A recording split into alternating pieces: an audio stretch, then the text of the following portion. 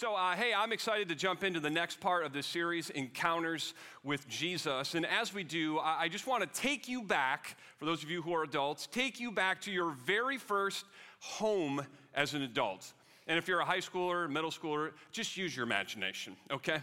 For my wife, Katie, and I, our first place was an apartment. And I got to tell you, we loved that first apartment because it was our home, and we painted it, we decorated it, we just loved that home for a while.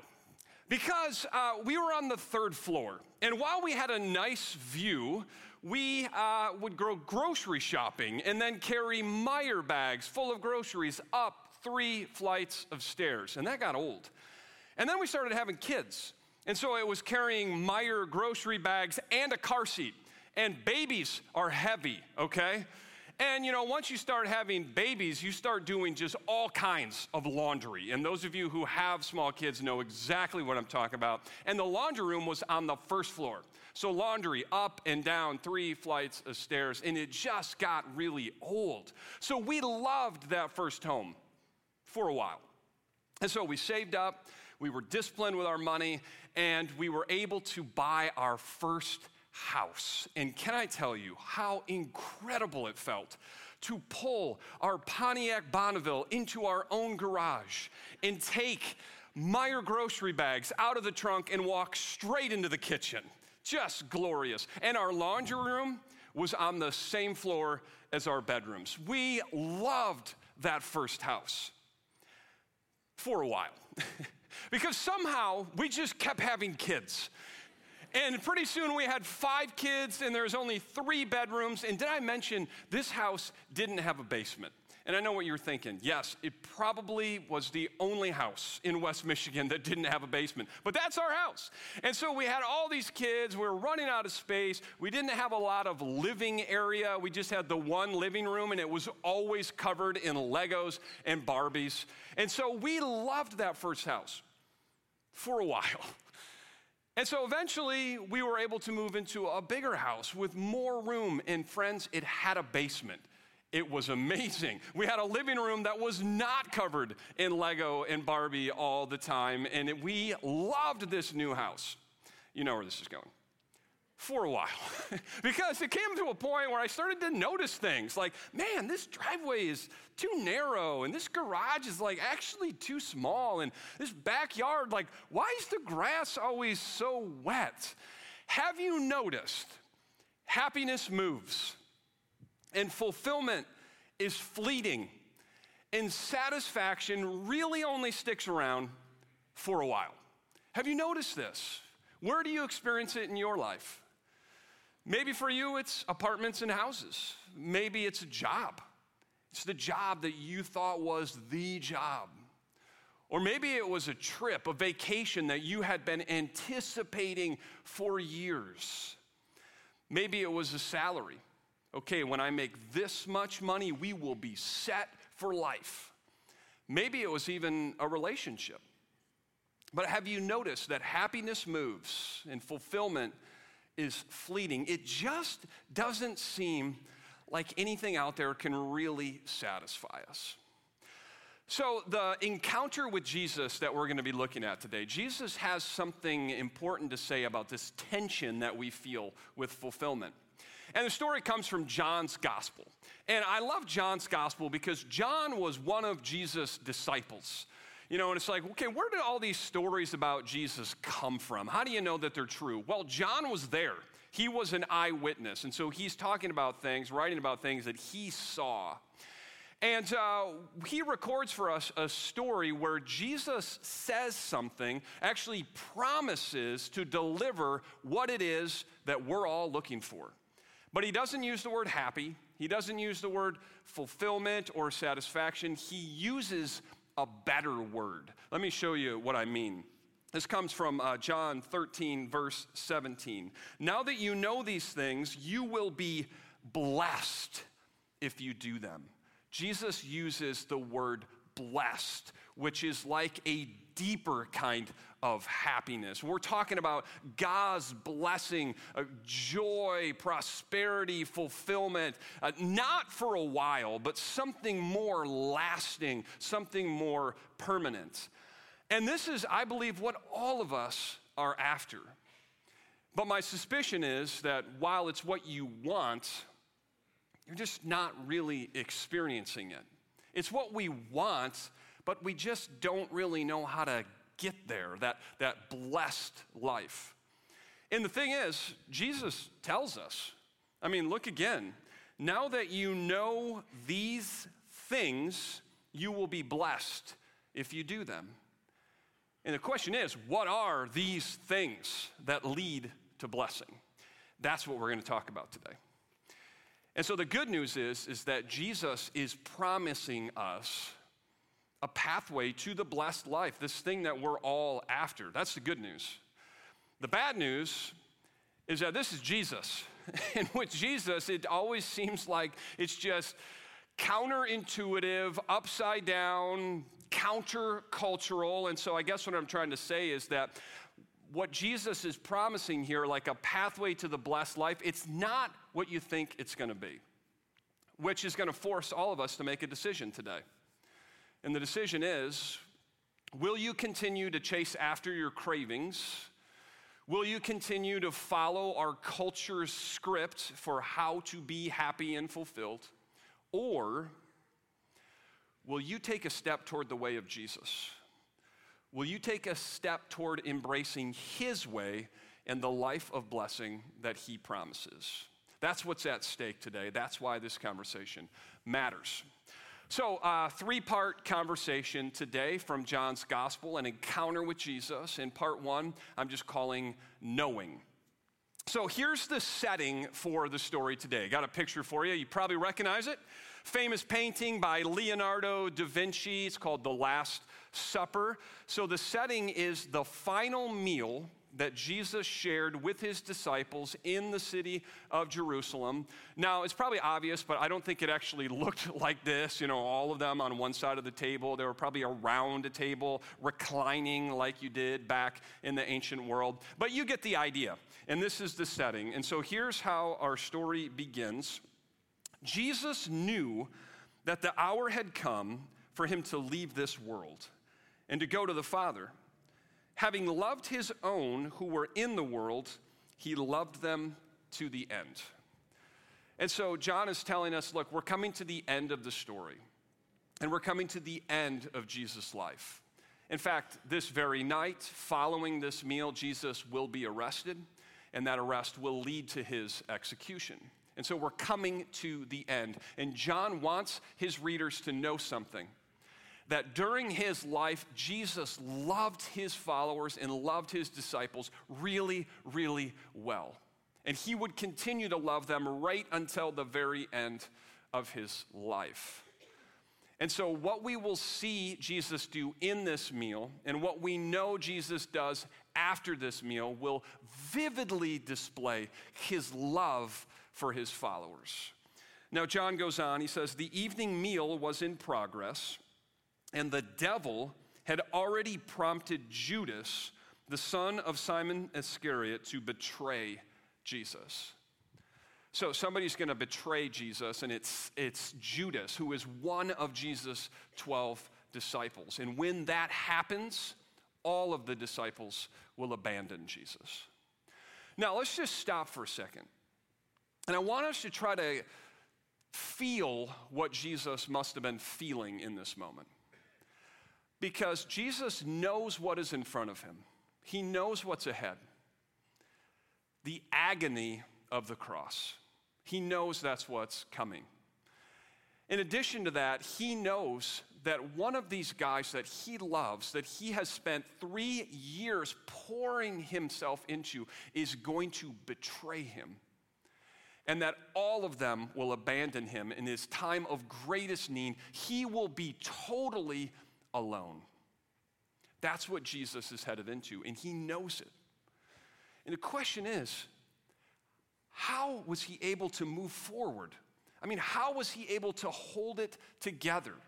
He's literally feeling the weight of the world. And so how did he do it? And John tells us in the very next verse. He says, Jesus knew that the Father had put all things under his power, and that he had come from God and was returning to God. How did Jesus do it? Well, Jesus knew some things. He knew who he was. He knew who he was in relation to his God and Father. He knew that he was loved. He knew that he was sent. And he knew that he would return to his Father. Jesus knew who he was, and that empowered him to move forward into what was ahead. Secondly, John tells us that he knew that God, his Father, would put all things under his power, which means that he knew how the story would end, that God was going to put all things under his authority. He knew that on the other side of the cross was resurrection. And he knew that through the cross, the restoration of all things would take place. Jesus knew how the story would end. He knew who he was. He knew how the story would end. That is what empowered him to embrace and endure what was in front of him. Two words, I think, that capture this idea. Two words, identity and destiny. It was Jesus' identity, knowing who he was, and it was his destiny, knowing how the story would end, that empowered him to move forward. Now, here's the thing. You aren't Jesus. You already knew that. You're not the Son of God. It's not your destiny to save the world by dying on a cross.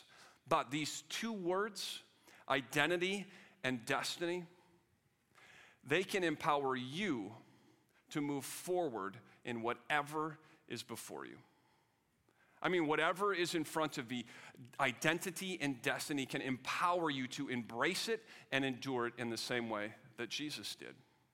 And so for you, by identity, I don't mean, hey, I'm a Sagittarius or I'm an INFP on the Myers-Briggs. No, I'm not talking about your personality. I'm not talking about your gender. I'm talking about what is most true about you. And that is who you are in relation to your Creator. Who you are in relationship to God. That's what's most true about you. And if you are in Christ, let me tell you about your identity. You are loved, and you are forgiven, and you are adopted by your Father. That is your identity. And when you understand that, when you know who you are, that can empower you to face whatever is in front of you. And destiny. I mean, here's the thing. Christ's resurrection, that was a preview of your resurrection. And whatever you're facing, death is not the end of the story. And there is a day coming when Christ will return and will restore all things, and everything will be made right, and everything will be made good once again. And you, if you are in Christ, get to be a part of that. You get to experience that forever with your God. Your identity and your destiny can empower you to face whatever is in front of you. So let me ask you a question. Where do you need to remember your identity and your destiny today? I mean, what are you facing that's difficult, it's scary, challenging? Jesus, he had some really difficult choices ahead of him. The difficult and right choice to move forward to the cross. He didn't have to. He had other choices. And maybe that's kind of where you find yourself. You've got a really hard decision ahead of you. And maybe you know what's right and it's just really hard, or maybe you're confused on what to do. But I heard a preacher put it this way: when you know who you are, you'll know what to do. Your identity and your destiny empower you to make good, right decisions when life is confusing. Jesus was about to enter incredibly lonely space. He would be betrayed, he would be abandoned, he would be totally alone in his greatest time of need. And maybe that captures a little bit of what you're experiencing. You're just in a really, really lonely space. And what empowered Jesus to get through that? His identity, his destiny. He knew who he was.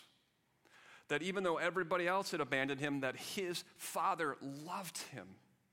And do you know how loved you are and that God is with you and will never abandon you? Your identity and your destiny empower you to move forward in whatever you're facing. And of course, Jesus would suffer. He would be tortured, he would be beat up, and he would be executed. And maybe you're suffering. Maybe you're just dealing with a lot of pain right now. Maybe it's physical pain, maybe it's emotional pain, but maybe you're suffering. And with Jesus, his identity and destiny empowered him to suffer honorably and faithfully. And I just believe when you know who you are and you know how the story ends, you too can suffer honorably and faithfully. So how was it that Jesus was able to step into this purpose that he had in this world in this really difficult season? He knew who he was, and he knew how the story would end. Identity and destiny. It's true for us as well. Now, we started out by talking about blessing. And the very last verse in this story is what I read to you at the beginning, where Jesus said, "Now that you know these things, you will be blessed if you do them." And I just believe that when you know your identity and your destiny, you are blessed. Because there is nothing that you can go through in this life, there is nothing that can happen to you that can take away who you are in Christ, that can take away your future with God. You are blessed when you know your identity and your destiny. And so this is what empowered Jesus to move toward the cross, and it's also what led him to do something really special in this meal with his disciples. And so let's return to the meal and let's watch what Jesus does. So part 2 of our conversation today, just calling washing. So here we go, verse 4. So he got up from the meal, he took off his outer clothing, and he wrapped a towel around his waist. And after that, he poured water into a basin and began to wash his disciples' feet, drying them with a towel that was wrapped around him. So Jesus begins to clean off the dirt from his disciples' feet. And I just need you to know something. Something like this just would not happen in the ancient world. Nobody like Jesus would do this. I mean, if you were somebody who had any kind of status, any kind of prestige and popularity, you would never be the one that washed people's feet. That was the work of servants and slaves. I mean, you probably noticed none of the disciples were like, "Hey, I got it, I can do this." No, nobody's willing to do this. So the fact that Jesus does this, I can't really overstate how awkward, how shocking, how even offensive this must have felt to the disciples, which is why Peter responds like this. Peter, one of Jesus' disciples, he came to Simon Peter, who said to him, "Lord, are you going to wash my feet?" Like the tone here is like, you can't be serious. Like, Jesus, no, you cannot do this. This is beneath you. And it was, because Jesus was a popular and prestigious teacher, a rabbi. But Jesus replies to him, verse 7, "You do not realize now what I'm doing, but later you will understand." And honestly, this is a great summary for pretty much everything Jesus said and did with his disciples in the Gospels, because they are consistently confused about who he is, what he's doing, and what it all means. And so Peter just doesn't get it. "No," said Peter, "you shall never wash my feet." He's doubling down. This is inappropriate. It's not okay. You are the Messiah. You are like the most important person in the history of Israel. You cannot do this. And Jesus responds, unless I wash you, you have no part with me. And it's like, what? What does that mean? Is Jesus that obsessed with clean feet? It's like, those are nasty. We just can't, okay? If you're going to be with me, you got to clean them. What is this about? Okay. Those of you who are married, maybe you're in a relationship of some kind, have you ever had one of those moments where you're talking with your significant other and you think you're talking about one thing, but actually you're talking about something else? Have you ever had this experience? Okay, maybe it's about the dishwasher and about how you load the dishwasher wrong. It's a fictional conversation. It's never happened in my house. And it just comes down to, the plates are going the wrong way. The plates need to go this way. And so you think you're talking about loading the dishwasher and how the plates are going the wrong way. But that's not what you're talking about. What you're actually talking about is your relationship. Your marriage is going the wrong way. So you thought you were talking about this, but you're actually talking about that. Have you ever had an experience like this? Am I the only crazy one? Okay, so I think something like this is what's going on here.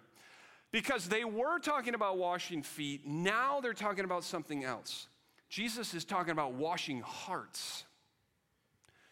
He's not talking about washing dirt from toes. He's talking about washing sin and guilt away from your heart. I think Jesus is beginning to share what he's going to accomplish at the cross and what it all means. And I think he's basically telling Peter, unless I wash away your sin and your guilt, you can have nothing to do with me. We cannot have a relationship. And that was true for Peter, and it's true for you, and it's true for me. I mean, did you know that unless Jesus washes away your sin and your guilt, that you can have no relationship with him, no connection with him, no future with your God? All of us need to have our sin and our guilt washed away by the sacrificial death of Jesus on the cross on our behalf. And so have you been washed? Have you trusted in Christ to forgive you, to wash away your guilt? This is where a relationship with God begins, and it's something that all of us need to do. And so Peter, he's starting to understand, kind of. He's not quite there. Then, Lord, Simon Peter replied, not just my feet, but my hands and my head as well. He's like, okay, fine, then just wash all of me. Jesus answered, those who have had a bath need only to wash their feet. Their whole body is clean. And it's kind of like, I thought you just said I needed to be washed. And now it's confusing. It's like, Jesus, you're talking in riddles. Is this Jesus or is this Gandalf? Like, what is happening here? So what is Jesus saying? I think what Jesus is saying is this. Once he washes away your sin and guilt, you are clean permanently. As in, you never need to have your sin and your guilt washed away again. You're washed once and you're permanently clean. Question for you. Do you believe that? Do you believe that that is actually true? You know who didn't believe that? This guy right here. Check this guy out. All right, here we go. Why are you laughing? I don't understand. Is it the smirk? What was so funny? I actually don't know. I think this is 9th grade, 10th grade. It's me, if you couldn't tell. Now, when I was in early high school, even though I had grown up in the church and around faith, in early high school, I made a decision myself to follow Jesus. And so that's when I became a Jesus follower. And I got to tell you, in high school, I was passionate about my faith. And I was also incredibly insecure in my faith. Why? Because I did a lot of dumb stuff. I mean, I said things I shouldn't have. I did things that I shouldn't have. And on top of that, I experienced a lot of doubts in my faith. I would have days where I'd just be like, okay, but really, like, what if God doesn't even exist? Or I would have doubts about this book. It's like, okay, the Bible, like, I mean, what if some guy just made this up and wrote this story? And so I would have these doubts, and I would make all these mistakes and have all these failures. And when I did, I would feel really bad. In fact, I would feel dirty. And so what I did is repeatedly go to God and say, okay, God, this time I'm serious. Okay, this time for real, I'm trusting in Jesus to wash away my sins. God, this time I really mean it. And I probably did that like 50 times in high school. And I don't think I'm exaggerating. And so my question for you is, do you struggle with that? I mean, do you struggle with really believing that you're saved, that you're secure in your relationship with God? Because I definitely did. But something you need to know is that I don't anymore. And here's why. It starts with a question. Who washed you? Who saved you? Was it you? No. It was Jesus. It's what Jesus accomplished on the cross for you. It was a gift. You didn't earn it. You didn't deserve it. It was a gift from God. That's why we call it grace. And so Jesus is the one who does the washing, not you, not me. Therefore, the security of your salvation, the security of your relationship with God is not based on your behavior. The security of your relationship with God is not based on how big or how small your faith is on a particular day. It's not dependent on your faithfulness. It's dependent on His faithfulness. And the good news is that there is no one in this universe more faithful than your God. And so you are secure in your salvation. You know, there's a phrase for this, a big theological phrase that I learned in Bible school. It's called eternal security. And here at Ada Bible Church, we believe in eternal security. Sort of a slang way to sum it up is to say, once saved, always saved. You are eternally secure in Christ when you place your trust in His sacrifice on your behalf, because the security of this is not based on you. It's based on Him and His faithfulness. So when I began to understand this, really start to get it at a heart level, I stopped repeatedly praying and asking God, okay, this time I'm serious, this time I trust in you. And now I am settled in this state of He is the one that rescued me, and I am secure in that relationship. It's called eternal security, and it's a wonderful, beautiful truth. Now, even as I explain this, I just know that some of you have more questions. It's like, well, what about this kind of situation? You know, what if somebody, prays to receive Christ when they're really little, but then you don't really ever see any evidence? So I know you got questions, and some of you, struggle with this. So let me offer a resource. It's a book. It's written by a guy named J.D. Greer. He's a pastor down in North Carolina. The book is called Stop Asking Jesus into Your Heart. And some of you are like, what in the world does that mean? Others of you who grew up going to church are like, yep, I know what that is. It's basically a churchy way of saying that you're trusting Christ. You're receiving what He did for you on the cross. So stop asking Jesus into your heart, how to know for sure that you are saved.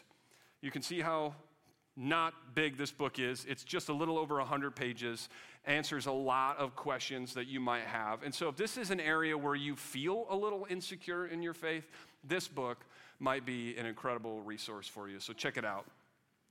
So again, we began our time by talking about blessing. Jesus promises us essentially what we're looking for. And again, He says, now that you know these things, you will be blessed if you do them. Now that you know these things. Now that you know that you have been washed. Now that you know that you are secure, that you are pure, that you are clean, and that nothing in this life can take that away, including your own failures. Now that you know that you are eternally secure, you are blessed. I mean, you are blessed by God. And that is a truth, a reality that you can hang on to no matter what you are facing. You are blessed. So we're at this meal with Jesus, final meal, Last Supper. He's washing his disciples' feet, and there's like this deeper meaning underneath it, right? It's not just that he's washing his feet. We're talking about salvation and the cross and eternal security. There's a deeper meaning going on here, which is why we needed to have this conversation about eternal security. But there's also kind of the obvious thing that's going on here. Like Jesus is washing dirt off of his disciples' feet. There's the obvious thing. So we talked about the deeper thing. Let's talk about the obvious thing. Let's talk about how Jesus is serving his disciples. Part 3 is serving. So here we go. When he had finished washing their feet, he put on his clothes and returned to his place. Do you understand what I have done for you? Do you get it? You see, Jesus' actions right here speak loudly against the attitude and the behavior of his disciples. If you read through the gospel stories, I mean, they're constantly jockeying for position. They're constantly arguing about which one of them is the greatest disciple. And what they seem to care about the most is status, power, position. And Jesus is going, you don't get it. Let me show you. He lowers himself. He takes the role of a servant, and he's saying to them, this is what it's all about. This is what it means to be my disciple. So then in verse 15, he says, I have set you an example that you should do as I have done for you. This is what imitate me. Follow me. I serve, now you serve. So something that just needs to be so clear for us is that if we are going to follow Jesus, serving others it's got to be at the core of what we are about. It's got to be at the center of who we are, serving others. And there's something I think really important for us in the way that verse 14 is worded. Check this out. Now that I, your Lord and teacher, have washed your feet, you also should wash one another's feet. He's saying to his disciples here, like, you guys, you need to wash each other's feet. And I think this is really important because these disciples, these are the young men that Jesus would use to launch his church. And what does that have to do with us? Well, we are modern day disciples of Jesus, and we together in our relationship, we are his church. And so if Jesus was calling his original disciples to wash one another's feet, I believe that he would call us to wash one another's feet. And so yes, because we are Jesus followers, our entire lives should be marked by serving others. I mean, at your office, in your school, in your neighborhood, and in your family, you should be known as a servant. But there's a particular focus. There's a special focus for us in the church to be washing each other's feet. I think this is something for all of us. And so let me ask you a question. Have you found a place to serve one another here in your church? Have you found your place to wash one another's feet here in your church? Because I think that all of us as followers have a particular focus that Jesus is calling us to. So let me ask you to do something. Pull out your phone. Go to your browser. For me, it's Safari. Those of you who have Androids, I don't know. You're just over here always ruining my group chats and everything. I don't know. Go to adabible.info, okay? adabible.info. There's like a QR code here. You can scan that with your camera. So remember, those of you who grew up in church, you remember bulletins, like that paper thing that you would get at the door? This is our digital bulletin. That's what this is all about. Now click on the third button. It says serving. Now you'll see a bunch of different places that you could serve at Ada Bible Church. So let me take a second and just tell you about a couple ways that people here at Ada Bible Church are serving one another, washing each other's feet. First one on the list there says children's ministry. We call our children's ministry Discovery Village. There are a bunch of people here in our church who serve one another in our children's ministry by growing, by cultivating faith in the next generation. And I experienced this just last week because it was bedtime. I was putting my two youngest girls to bed, and my youngest, she's only 7, she began to tell a story that she had heard, a Bible story that she had heard in Discovery Village, that previous Sunday. And she told the story with incredible detail. I mean, I was like, wow, this is awesome. And I just realized what's happening in our children's ministry is that people like you are building a biblical foundation in the hearts of kids like my kids. And I got to tell you, as a parent, I just really, really appreciate that. And so that's one way that people are washing each other's feet here in our church. Let me give you another one. Farther down the list, there's one, it's called Meals Ministry. So it's no secret, Ada Bible Church, pretty big church. And we've got 4 campuses, a lot of people. And so at any given time, there are just a bunch of people going through a really difficult time. Just really tough space. And maybe it's, surgery, maybe it's sickness, maybe it's grief.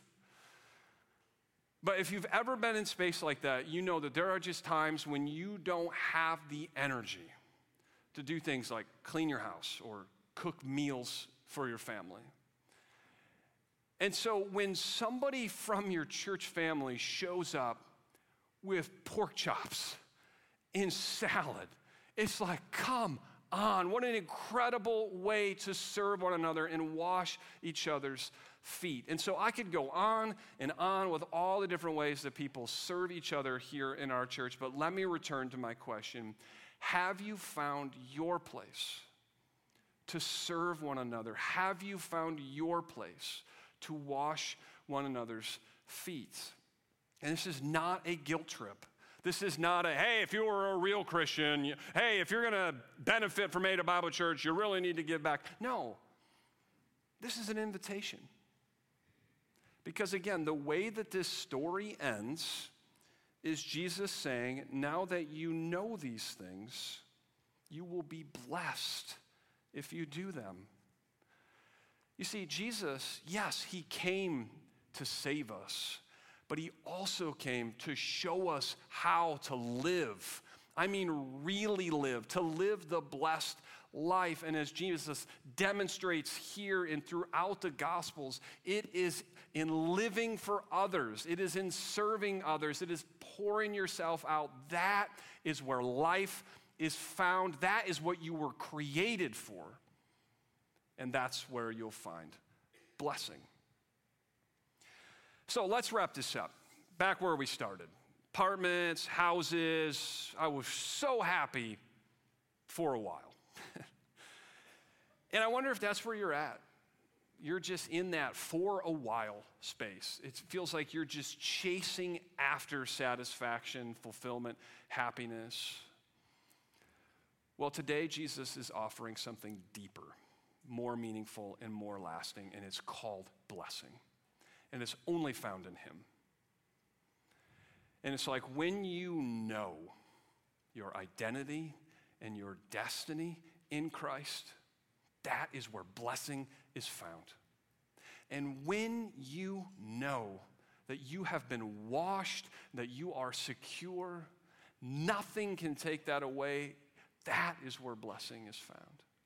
And when you know that true fulfillment is not found in things, in status, in achievement, but it's found in living a life that's pouring yourself out for others in the way of Jesus. When you discover that and lean into that, that is where blessing is found. So my hope for you today is that you would experience God's blessing in your life as more and more you embrace the way of Jesus. So let me pray for you as we close, and then if you're here in person watching at one of our campuses, campus pastor will come up and share a few final words. So let me pray for you. Heavenly Father, we just confess today that our hearts lead us to chase after all kinds of things that we think are going to make us happy, that are going to make us fulfilled and satisfied. And God, your word reveals for us again the truth, that blessing only comes from you. It only comes from knowing you. And so, God, would you shape our hearts? Would you draw us toward you? God, would you pour out your blessing on us? These are the things that we ask for, and we pray these things in the name of your Son, Jesus. Amen.